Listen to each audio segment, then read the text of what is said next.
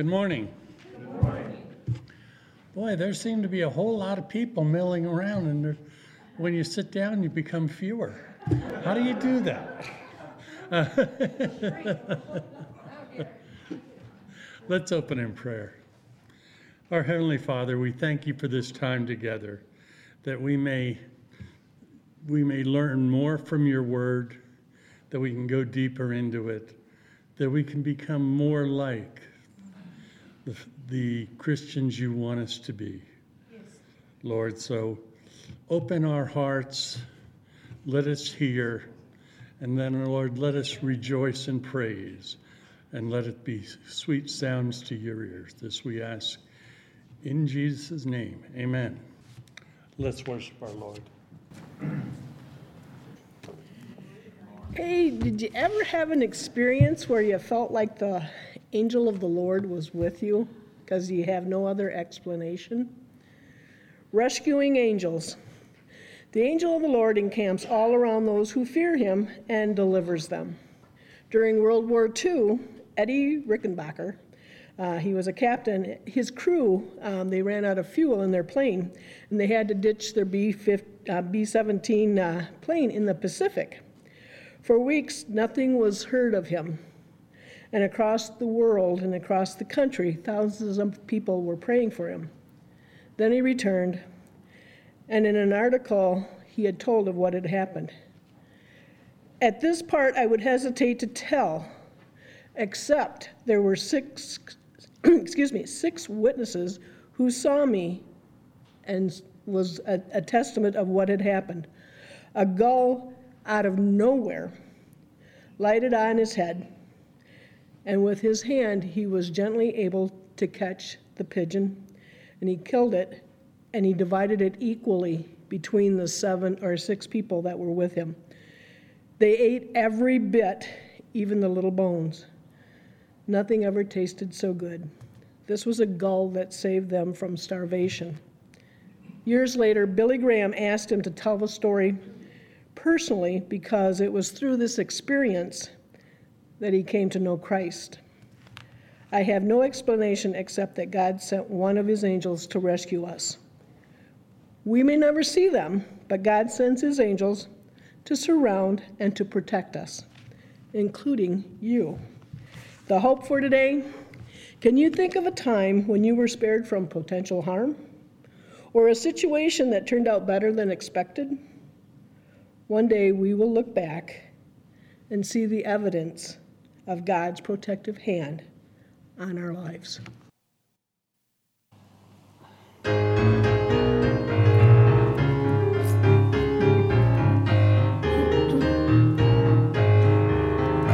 on the garment of praise for the spirit of heaviness. Lift up your voice to God. Praise with the spirit and with understanding. Oh, magnify the Lord. Put on the garment of praise for the spirit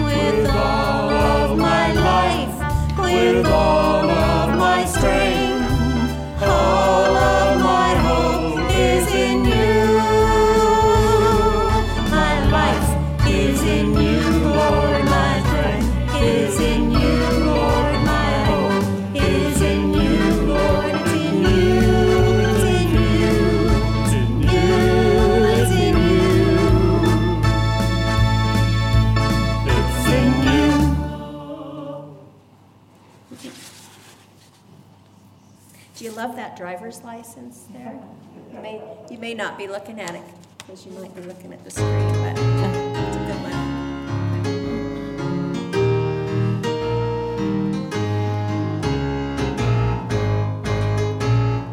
Yours is the kingdom, the power and glory, the first hallelujah, the final amen. I was created to praise you forever, created to praise you again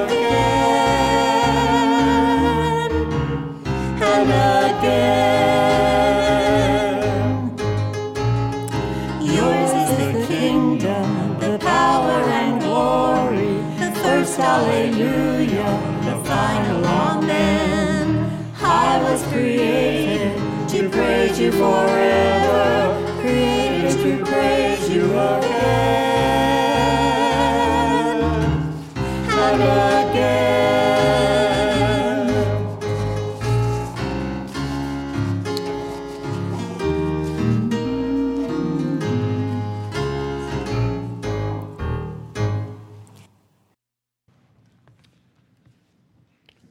Our Old Testament scripture today comes from Numbers 21, verses 4 through 9. Then the people of Israel set out from Mount Hor, taking the road to the Red Sea, to go around the land of Eden.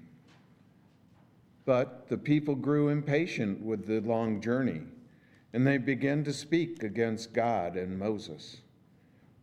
"Why have you brought us out of Egypt to die here in the wilderness?" they complained. "There is nothing to eat out here or drink, and we hate this horrible manna." So the Lord sent poisonous snakes among the people, and many were bitten and died. Then the people came to Moses and cried out, "We have sinned by speaking against the Lord and against you. Pray that the Lord will take away the snakes." So Moses prayed for the people. Then the Lord told him, "Make a replica of the poisonous snakes and attach it to your pole. All who are bitten will live if they simply look at it." So Moses made a snake out of bronze and attached it to the pole. Then anyone who was bitten by a snake could look at the bronze snake and be healed. Say the Lord's Prayer together with us. Just listen to the words as you say them. Our Father, who art in heaven, hallowed be thy name. Thy kingdom come, thy will be done, on earth as it is in heaven. Give us this day our daily bread, and forgive us our debts as we forgive our debtors. And lead us not in temptation, but deliver us from evil. For thine is the kingdom, and the power, and the glory forever. Amen.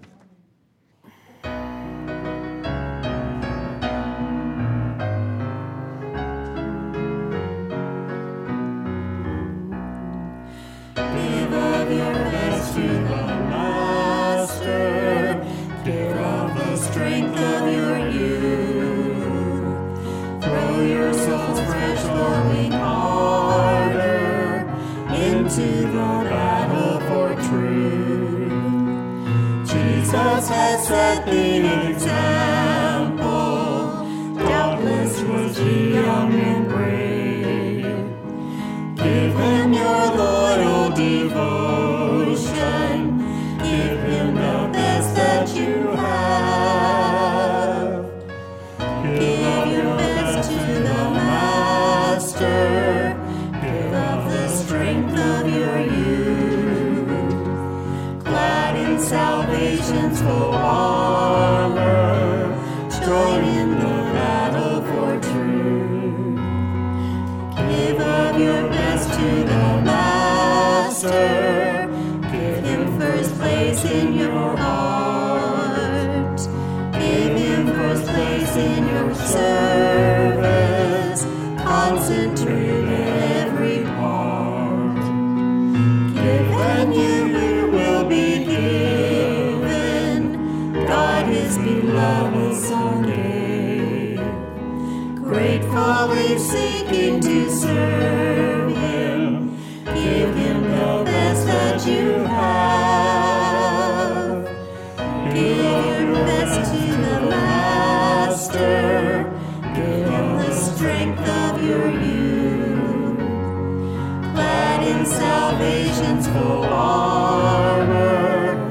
join in the battle for truth. Give of your best to the Master, none else is worthy his love. He gave himself for your ransom, gave up his glory above, laid down his life without murmur, use sentence ruin to save. Give him your heart's adoration, give him the best that you have. Give of your best to the Master, of the strength of your youth, clad in salvation's full armor, join in the battle for truth.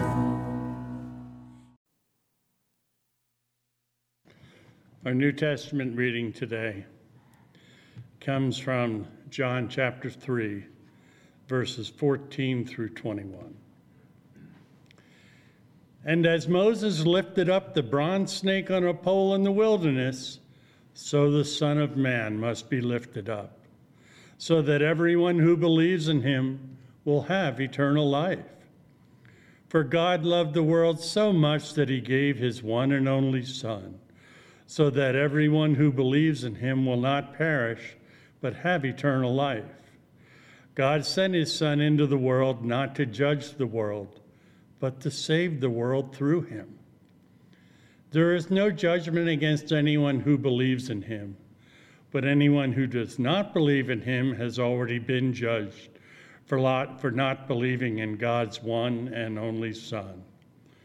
And the judgment is based on this fact: God's light came into the world, but people loved the darkness more than the light, for their actions were evil. All who do evil hate the light and refuse to go near it for fear their sins will be exposed. But those who do what is right come to the light so others can see that what they are doing is what God wants. O God of the light, bright morning, come shine through me, I pray. O Lord of the pastel-painted skies, speak afresh of my soul today. O King of the sweetest birdsong, sing in my heart anew. O Master of wild winds blowing, refresh my mind through you. O Savor of the fresh fragrant air, fill me with your grace. O Father of this wondrous world, today I seek your face. Let us pray. Heavenly Father, the gifts we give today, we give freely. We know all belongs to you. But we know that it comes back, that when we are told to return some so that others may come to know you, Lord, let us be a vessel for that. Let us take and be able to teach and share and learn what you have taught us through your Son. So, Lord, the gifts we give today, please bless that they may be used for that purpose. This we ask in Jesus' name. Amen.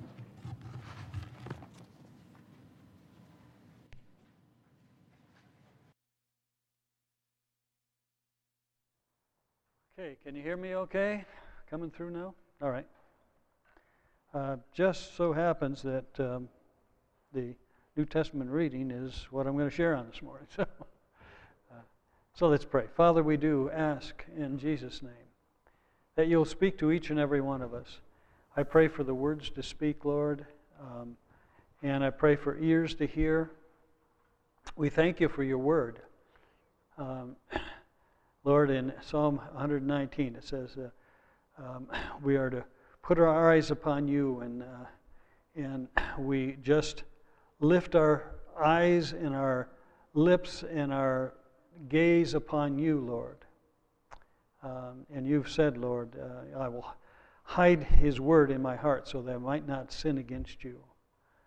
And so we ask this morning that you'll help us to hide these words deep down into our hearts, and so that we can walk in obedience and righteousness and integrity before you.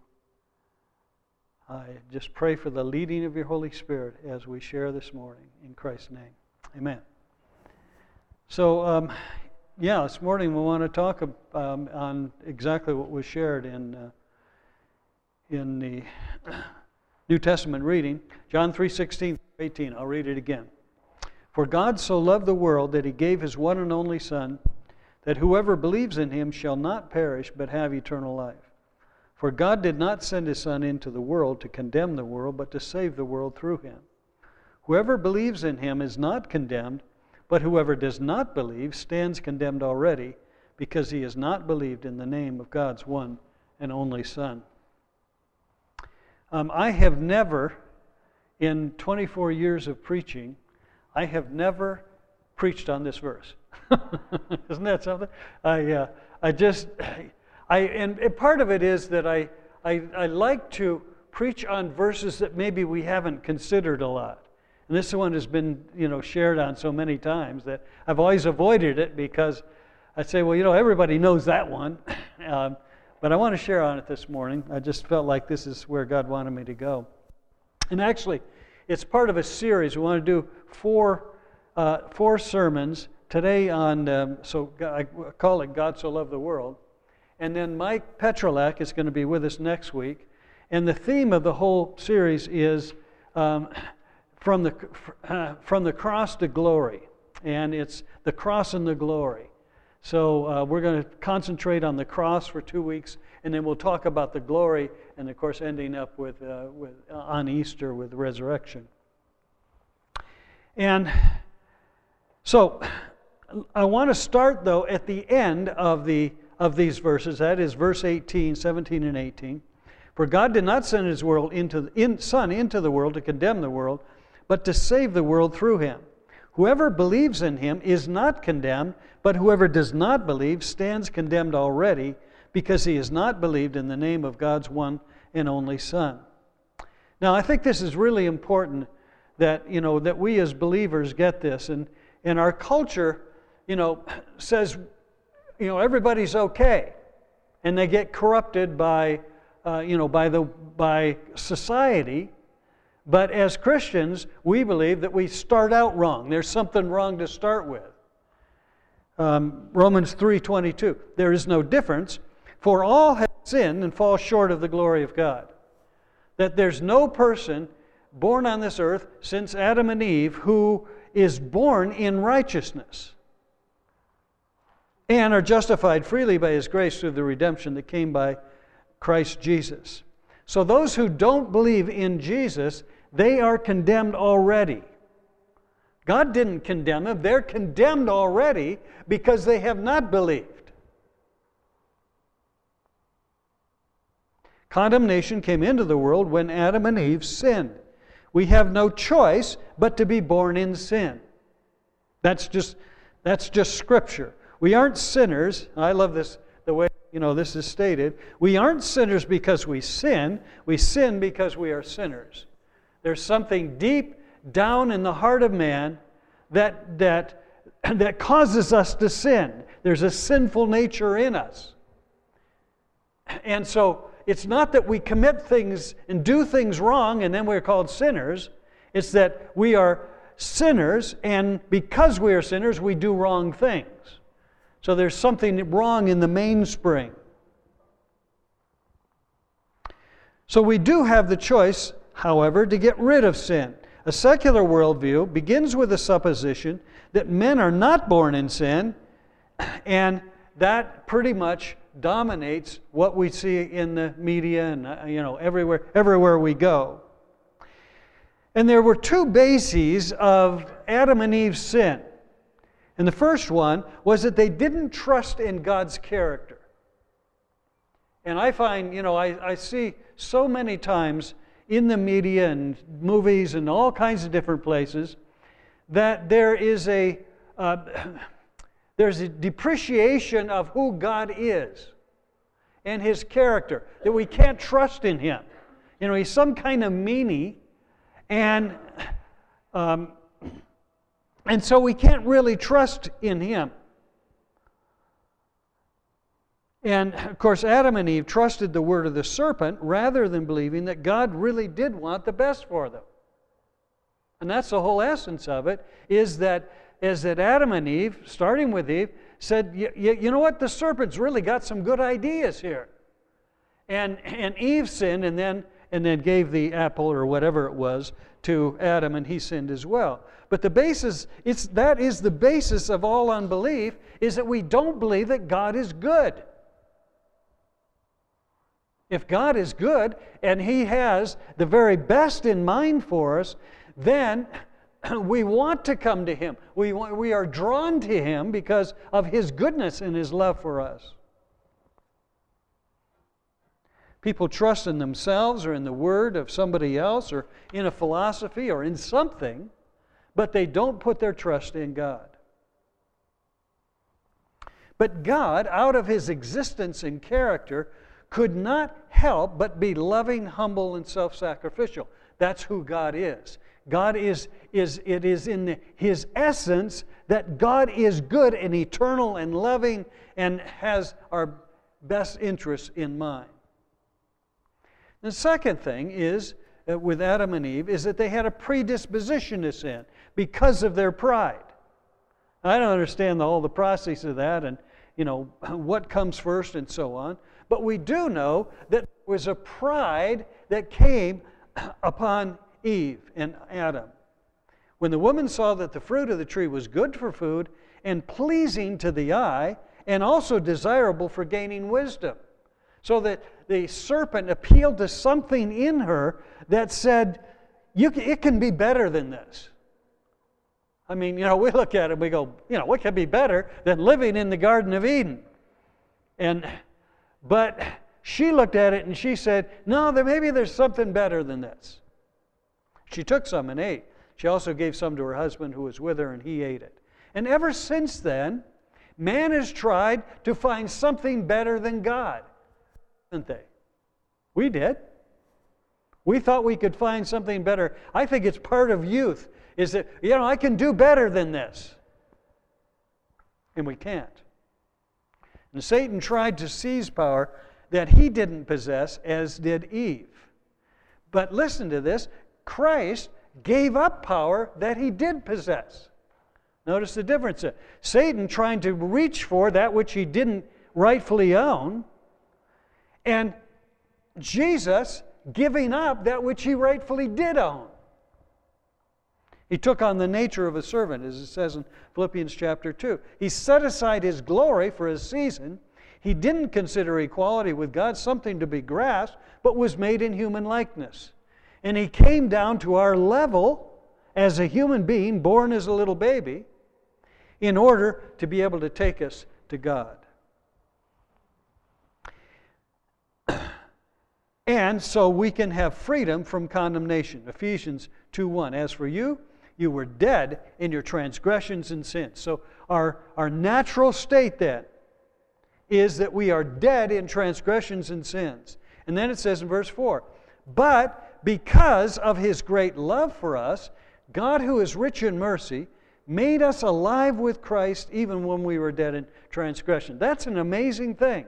We were dead in transgressions and sin. We were spiritually dead. There was nothing.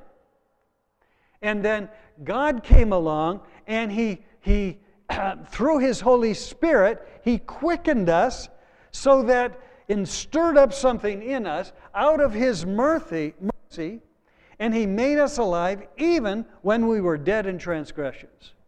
That is the miracle. It is by grace you have been saved, and God raised us up with Christ and seated us with Him in the heavenly realms in Christ Jesus.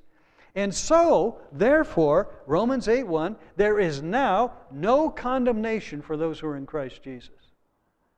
Do you realize there is now no condemnation? The enemy tries to come along and say, look what you did. Look at this. Look at that. Look what kind of person you are. Or you were. And our response is, Satan, you're a liar. And I have been cleansed by the blood of Jesus Christ. Yeah, I sure was all those things. but not anymore. I'm a new creation. And so the coming of Jesus, one commentator says, divides men, the saved and the condemned. His coming gives men the opportunity of salvation and challenges them to a decision.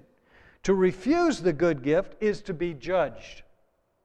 So Christ, it says, Christ didn't come into the world to judge the world and condemn the world. He came in because men already were judged. They already were condemned. Christ came along and He said, you don't have to stay in that place. Now that's important because God doesn't hate people. He hates sin. I think it's so important in our witness to other people that we help them to understand that God doesn't hate them. God hates the sin, and if they're going to hold on to sin, they are condemned. And if they hang on to sin, they're separated from God and they're under condemnation. The basis of much of modern psychology is that the psychologist can help you feel better and feel good about yourself. Isn't that? I mean, that's basically what much of modern psychology is. I'm not against all modern psychology, by the way. I mean, I think there's some really good stuff out there. But the basis is that I can help you to feel better about yourself instead of genuinely dealing with sin and guilt. And the problem is we all feel guilty, not because we did some wrong things, but because we are guilty. That's the problem.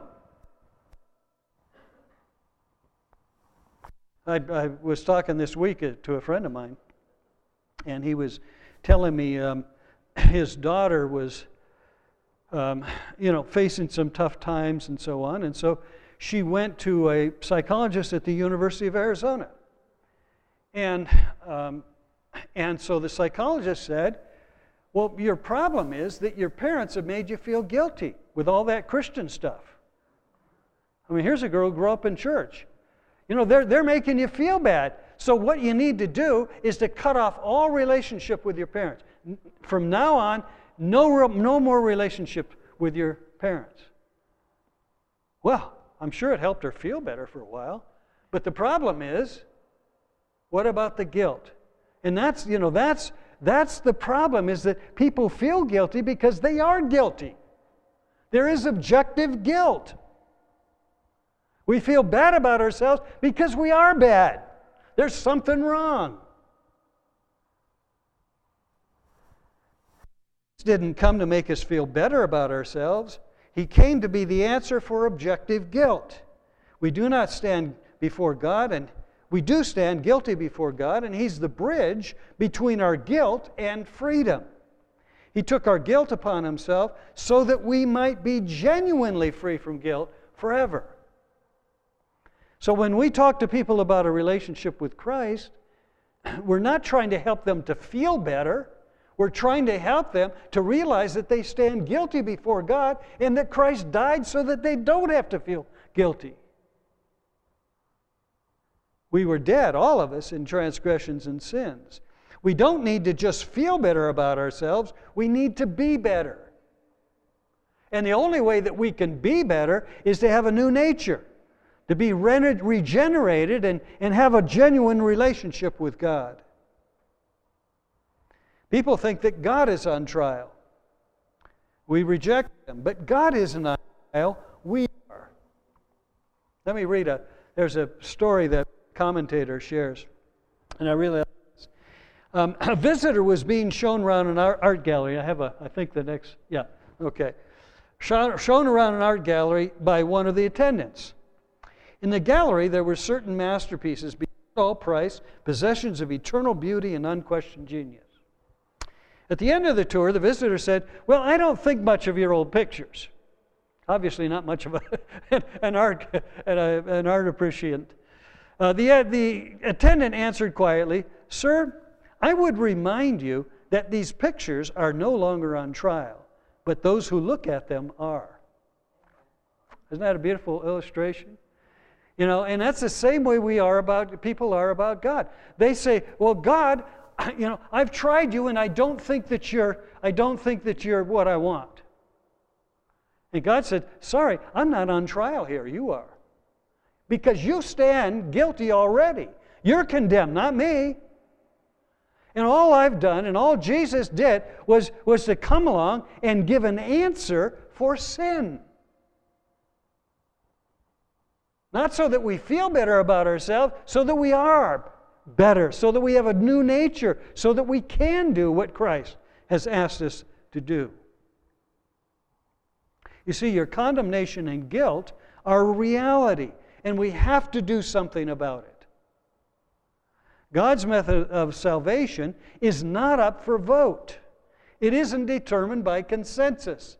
My wife will love that. She loves that phrase. The truth is not established by consensus. Truth is truth. God gave us truth. God is truth. Jesus is the way, the truth, and the life. That's not up for vote. It is not God who condemns men. God only loves them. They condemn themselves because they have not believed. By his reaction to Jesus Christ, a man stands revealed and his soul laid bare. If he regards Christ with love, even with wistful yearning, for him there is hope. But if in Christ he sees nothing attractive, he has already condemned himself. That's what Scripture says. He who is sent in love has become to him judgment. So what we're saying is there is a moral basis behind much unbelief.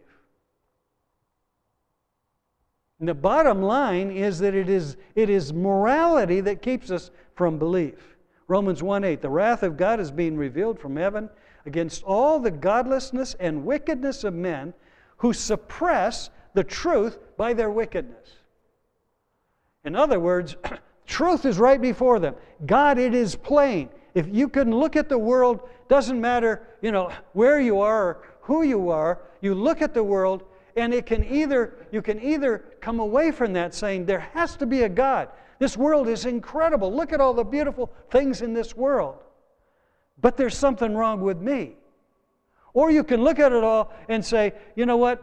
That's all just a matter of chance, and I'm just a blob in the universe. They suppress the truth by their wickedness. And part of the problem is that people get involved in sin, and therefore they don't believe. And it really is a cycle. They don't believe, and then they get involved in more sin. God says He hands them over to sexual immorality and so on, so forth in Romans. Well, in the midst of that, then we find the love of God. John 3:16, for God so loved the world that He gave His one and only Son, that whoever believes in Him shall not perish but have eternal life. And then 1 John 4:8 and 9, whoever does not love does not know God, because God is love.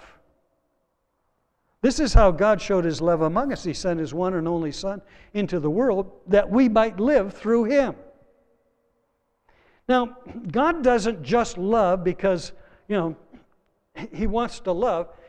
God loves because He is love. It is endemic to His nature, God's very nature. If He didn't love, He would be, it wouldn't be Him.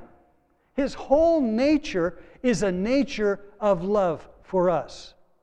And love in general. I mean, God just is love. That's who He is. And it was all done for us. He wasn't looking for power, but for people whom He could love unconditionally. He doesn't smash men into submission. He yearns over them and woos them into love. That's who God is. That's the kind of God that we serve. And if you go to Hosea, and I think these are just beautiful portrayals of God's character. Hosea 11:1.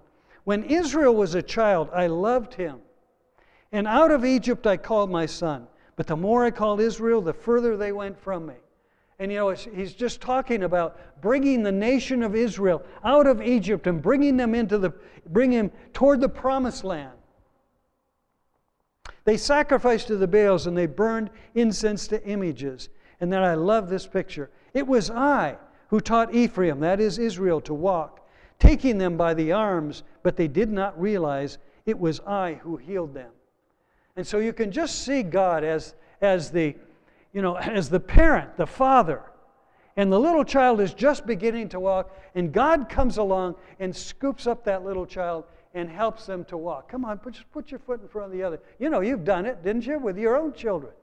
You're helping them to walk step by step. That's who God is. I led them with cords of human kindness, with ties of love. I lifted the yoke from their neck and bent down to feed them. And then Hosea 11:8, how can I give you up, Ephraim? How can I hand you over, Israel? How can I treat you like Admah? How can I make you like Zeboim? My heart is changed within me. All my compassion is aroused. That's the kind of God that we have. He's a God who loves us. God loves the unlovable and the unlovely. The lonely who have no one else to love them. The man who loves God and the man who never thinks of Him. The man who rests in the love of God and the man who spurns it. In other words, God loves everybody.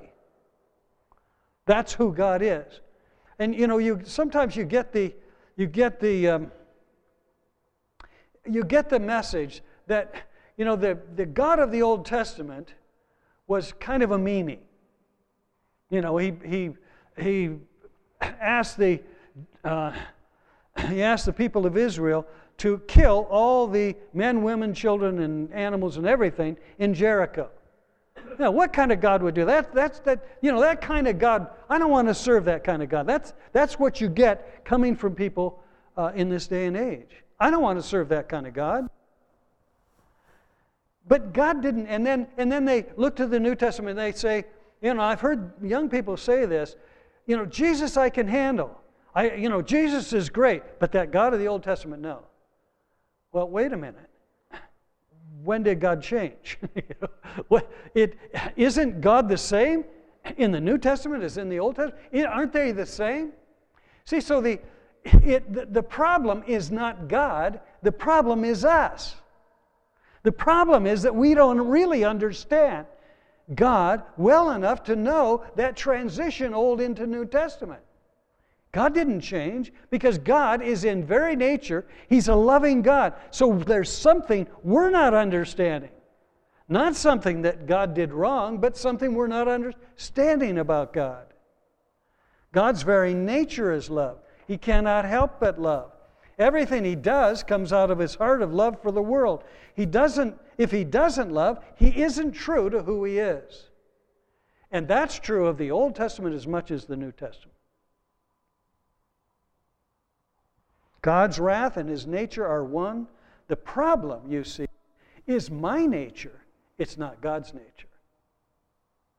Let me say that again. The problem is my nature, my understanding, something in me, not something in God. We don't understand His love. We can't reconcile His love and His wrath, but that doesn't mean that He doesn't love, because His nature is to love. And He was acting out of His nature to offer up His Son for others. That's why it says, God so loved the world that He gave. So you see, the initiative is God's. One commentator says it this way: sometimes men present the Christian message in such a way that it sounds as if Jesus did something which changed the attitude of God to men from condemnation to forgiveness. That somehow God would like to condemn everybody, and Jesus comes along, and He's the good guy. You know, you got the black hat and you got the white hat. And the black hat is God, who condemns everybody and is a meanie and has people killed and so on. And then Jesus comes along and He says, oh, yeah, I'm going to save everybody. No, it's the same God. Jesus and God are one. There's no difference between Old Testament and New Testament. It is all God. 1 John 4:10, this is love. Not that we loved God, but that He loved us. God, that God of the Old Testament, loved us and sent His Son as an atoning sacrifice for our sins. Next thing we need to realize is that the nature of love is to give. And God's love is self-sacrificial. John 15:13, greater love has no one than this, that he lay down his life for his friends. And as I think about it, the greatest love that is possible is to sacrifice your own son. I couldn't think of anything that would be more difficult for me than sacrificing willingly my own son. And that's exactly what God did. Now, He did that knowing the overall plan and what He was going to do. But He gave His only Son. He gave up His Son. And God's love was not just some sentimental feeling. It was a love that cost Him when He sent His Son to die on the cross. And that Son is the one and only Son, the Messiah, the Son of David, the monogenes in the Greek, the only one of its kind, the unique, the only begotten Son. God gave Him up on the cross. 2 Samuel 12 and 13, when your days are over and you rest with your fathers, this is the promise that's given to David. I will raise up your offspring to succeed you, who will come from your own body, and I will establish His kingdom.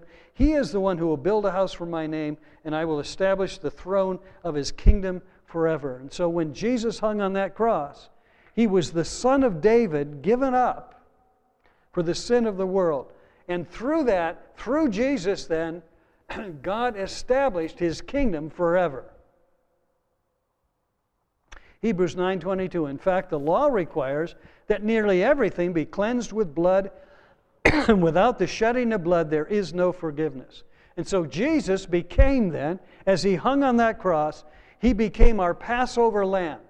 Remember when John first saw Jesus, and Jesus is approaching him, and he says, behold the Lamb of God that takes away the sin of the world. That's what Jesus did. We're condemned already. Jesus comes along, and Jesus becomes our sacrifice, fulfilling all that Old Testament law. The Old Testament law said that day after day, morning and evening, the priest would go in and offer up sacrifices as a reminder of sin. And then John saw Jesus coming, and he said, behold the Lamb of God who takes away the sin of the world forever. One act. Jesus hanging on that cross, Jesus became the answer for sin forever. It's done. It's completed. When He hung on the cross, He said, it's finished. It's done. The plan is finished. God's wrath is appeased, and there is forgiveness of sin in the name of Jesus. Excuse me. John 3:16, going back to it. For God so loved the world that He gave His own one and only Son, that's the monogenes, that whoever believes in Him shall not perish, but have eternal life. For God did not send His Son into the world to condemn the world, we already talked about that, but to save the world through Him. Excuse me.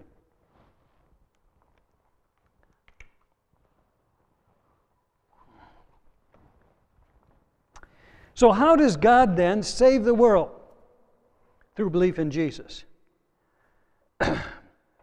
Wayne Grudem said this of belief in Jesus. He said, conversion is our willing response to the gospel call in which we sincerely repent of sins and place our trust in Christ. And that belief is a settled conviction. It's not just, yeah, I think that's a good idea, or, maybe he might have done that. But it's a settled conviction, a trust that Jesus really did pay the price for our sins. And it has to be rooted in our inner man. So true saving faith includes then knowledge. We have to have some knowledge of who Christ is and what He's done. That's why we go out and proclaim the Word. Because people need to understand that there is a choice. Then it's approval. I have to approve of those facts and knowledge that they're true. I assent to it. I say, yeah, that really is true. But then thirdly, and this is very important, is trust. Saving faith, trust in Jesus Christ as a living person for forgiveness of sins and for eternal life with God. So trust is not just a belief in facts, but it's a personal trusting in Christ for salvation and for eternal life. And there's an illustration that that to me really hammers this home. And I wrote this because I'd heard it and I'd seen references to it and so on. And I wrote this in my second book, and the friend of mine, Dave Phillips, whom I've talked about before, he lives in Toronto. And so I sent it to Dave, and Dave was editing the book, and he said, well, you need to know that's not the real story. Let me give you the real story. So I looked it up, and this is the true story of what happened with this whole thing.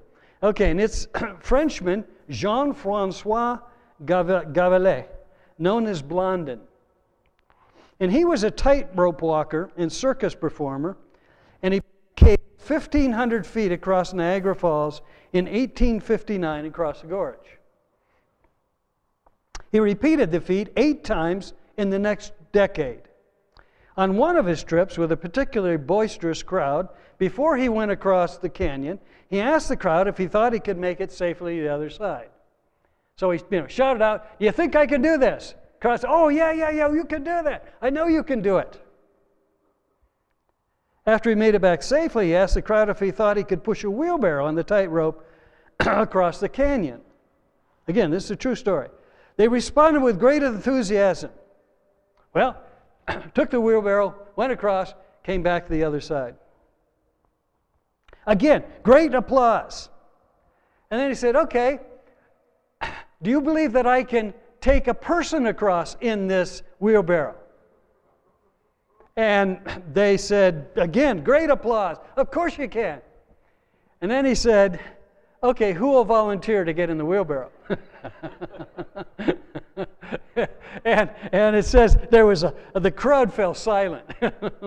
Maybe it's him, but not me. I'm not getting that wheelbarrow. That's a long way down.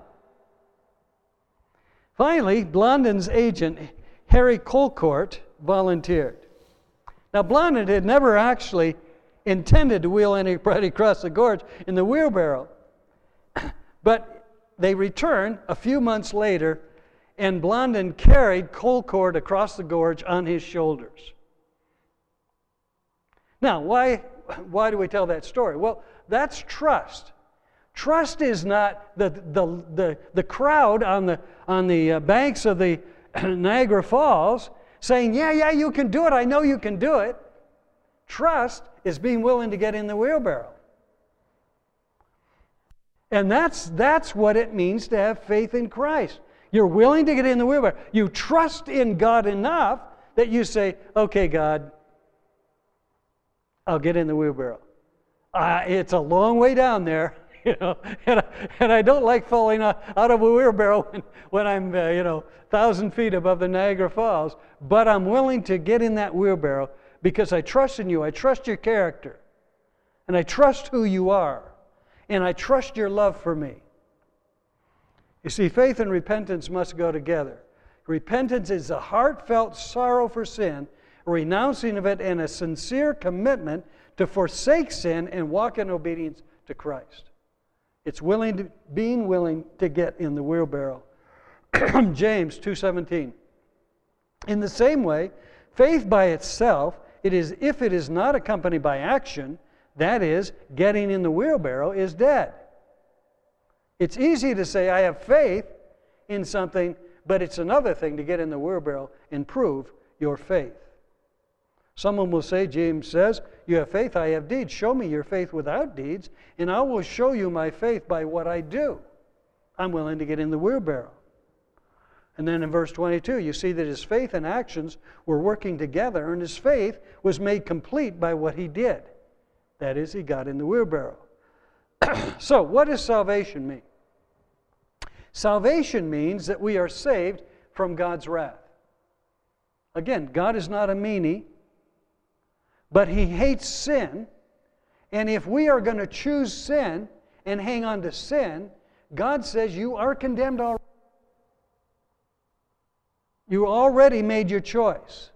So we have to make a choice, and this is really important that people understand this, who don't know Christ. They have to make a choice from a state of condemnation to come to a state of grace. It is not automatic. There is a hell. People are going to hell if they don't put their faith in Christ.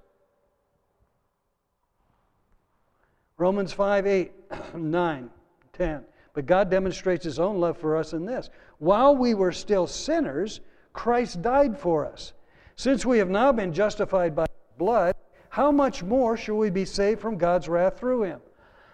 For if when we were God's enemies, we were reconciled to Him through the death of His Son, how much more, having been reconciled, shall we be saved through His life? So we have to make a choice to move out of condemnation into the presence of God.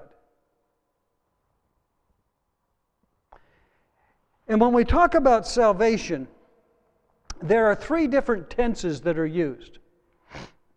Let me explain that. But let me first read Romans. We read earlier Romans chapter 3, beginning of verse 24. And are justified freely by His grace through the redemption that came by Christ Jesus. God presented Him, that is Christ, as a sacrifice of atonement through faith in His blood. He did this to demonstrate His justice, because in His forbearance He had left the sins committed beforehand unpunished. He did it to demonstrate His justice at the present time, so as to be the just and the one who justifies those who have faith in Christ. So there's 3 tenses, 3 different concepts when we talk about salvation. There's the past tense, and that is we have been saved. It's in the past. That's justification, what we call justification. I become just as if I had never sinned. But then there's the present tense. We are being saved. We are in the process of being saved and becoming more like Jesus. That's called sanctification. And then there's the future tense. We will be saved. There's going to come a time when we are going to reign with Christ forever. So justification is the past tense.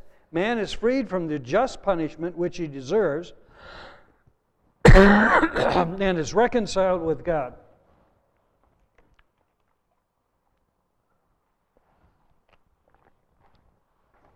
It's not COVID, it's just allergies, okay? So you can relax.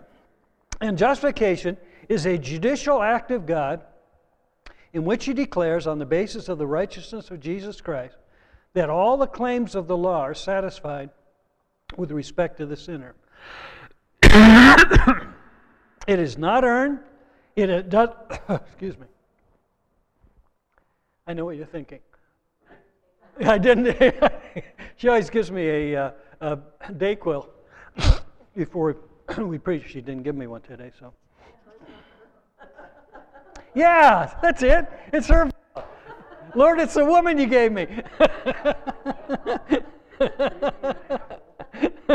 She gave me an apple. I'm in trouble. So justification then means that we become, in God's eyes, as if we had never sinned. All our sins are wiped away. Everything that we've done. It's not earned. It's not something that you did even because you believed. It's something that God conferred upon you. God drew you to Himself, and you respond, and then you are saved. And it doesn't change your inner life. What happens is, when we are justified, we are in our legal standing is that of justification. We're right with God. But it doesn't mean that everything's cleaned up on the inside. That's the whole process of sanctification. That's what we do in Sunday morning.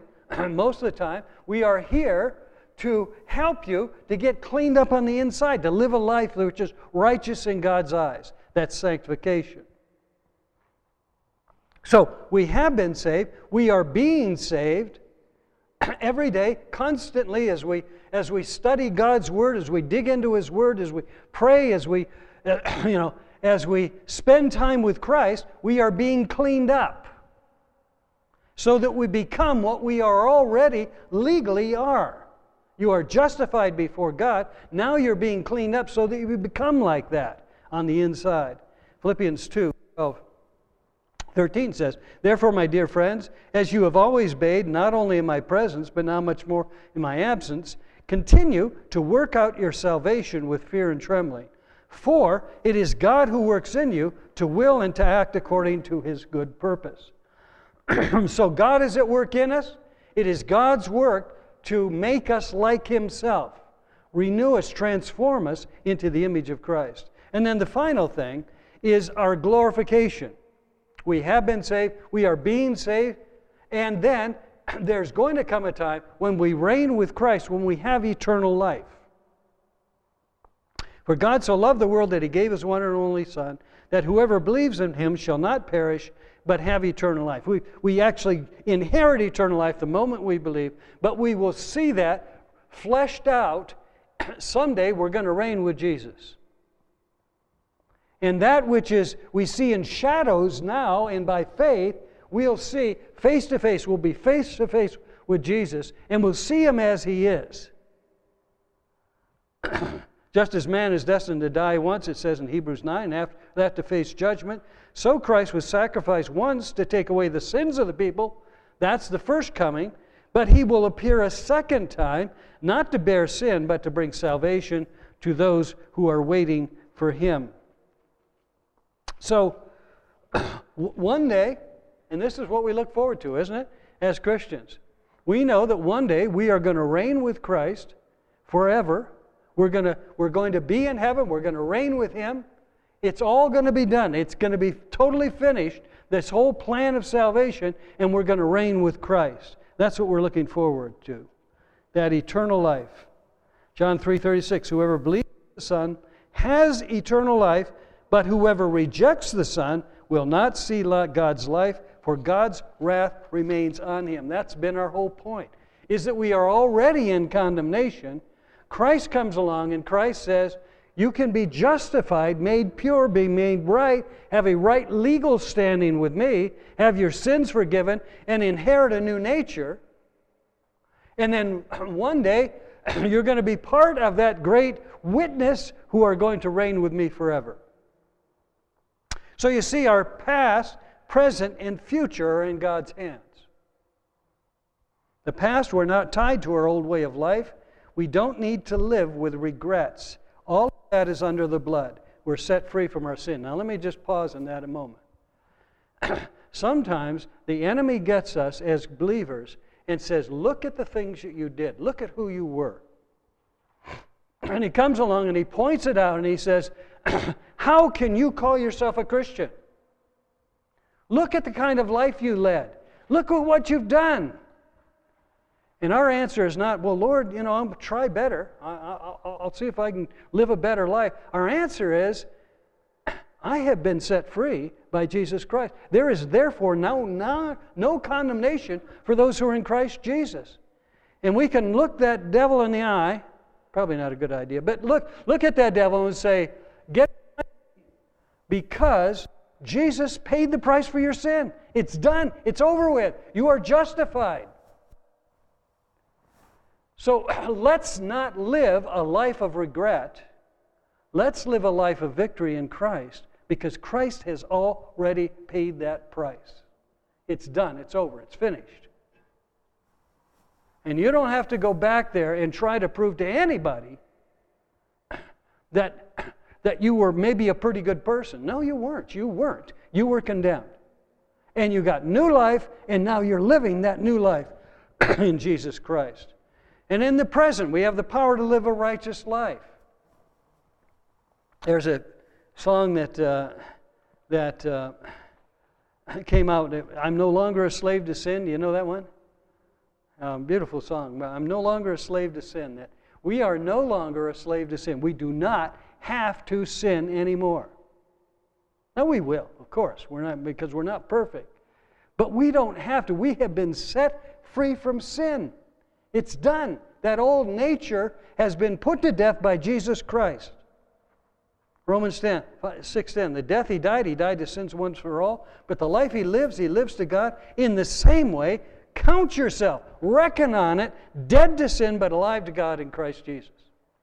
You have been set free. You can live in righteousness. And then, of course, the future is that we will inherit, and we have inherited, and we will enjoy and reign with Christ forever. That's who we are. So that's pretty good news, isn't it? You've been set free from sin. Christ is at work in you so that you don't sin anymore. And someday we're all going to reign with Him. That's the message that God's given you to take out into the world. It's not because of what they've done. It's because of what Christ has done.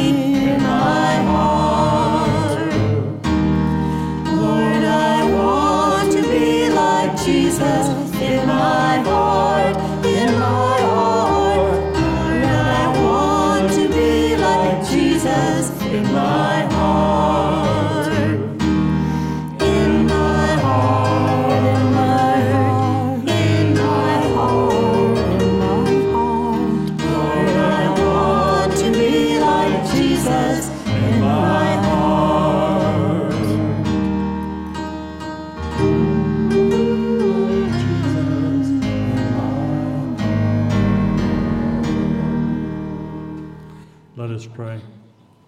Heavenly Father, we know that you gave your Son, that he was the cure for our sins.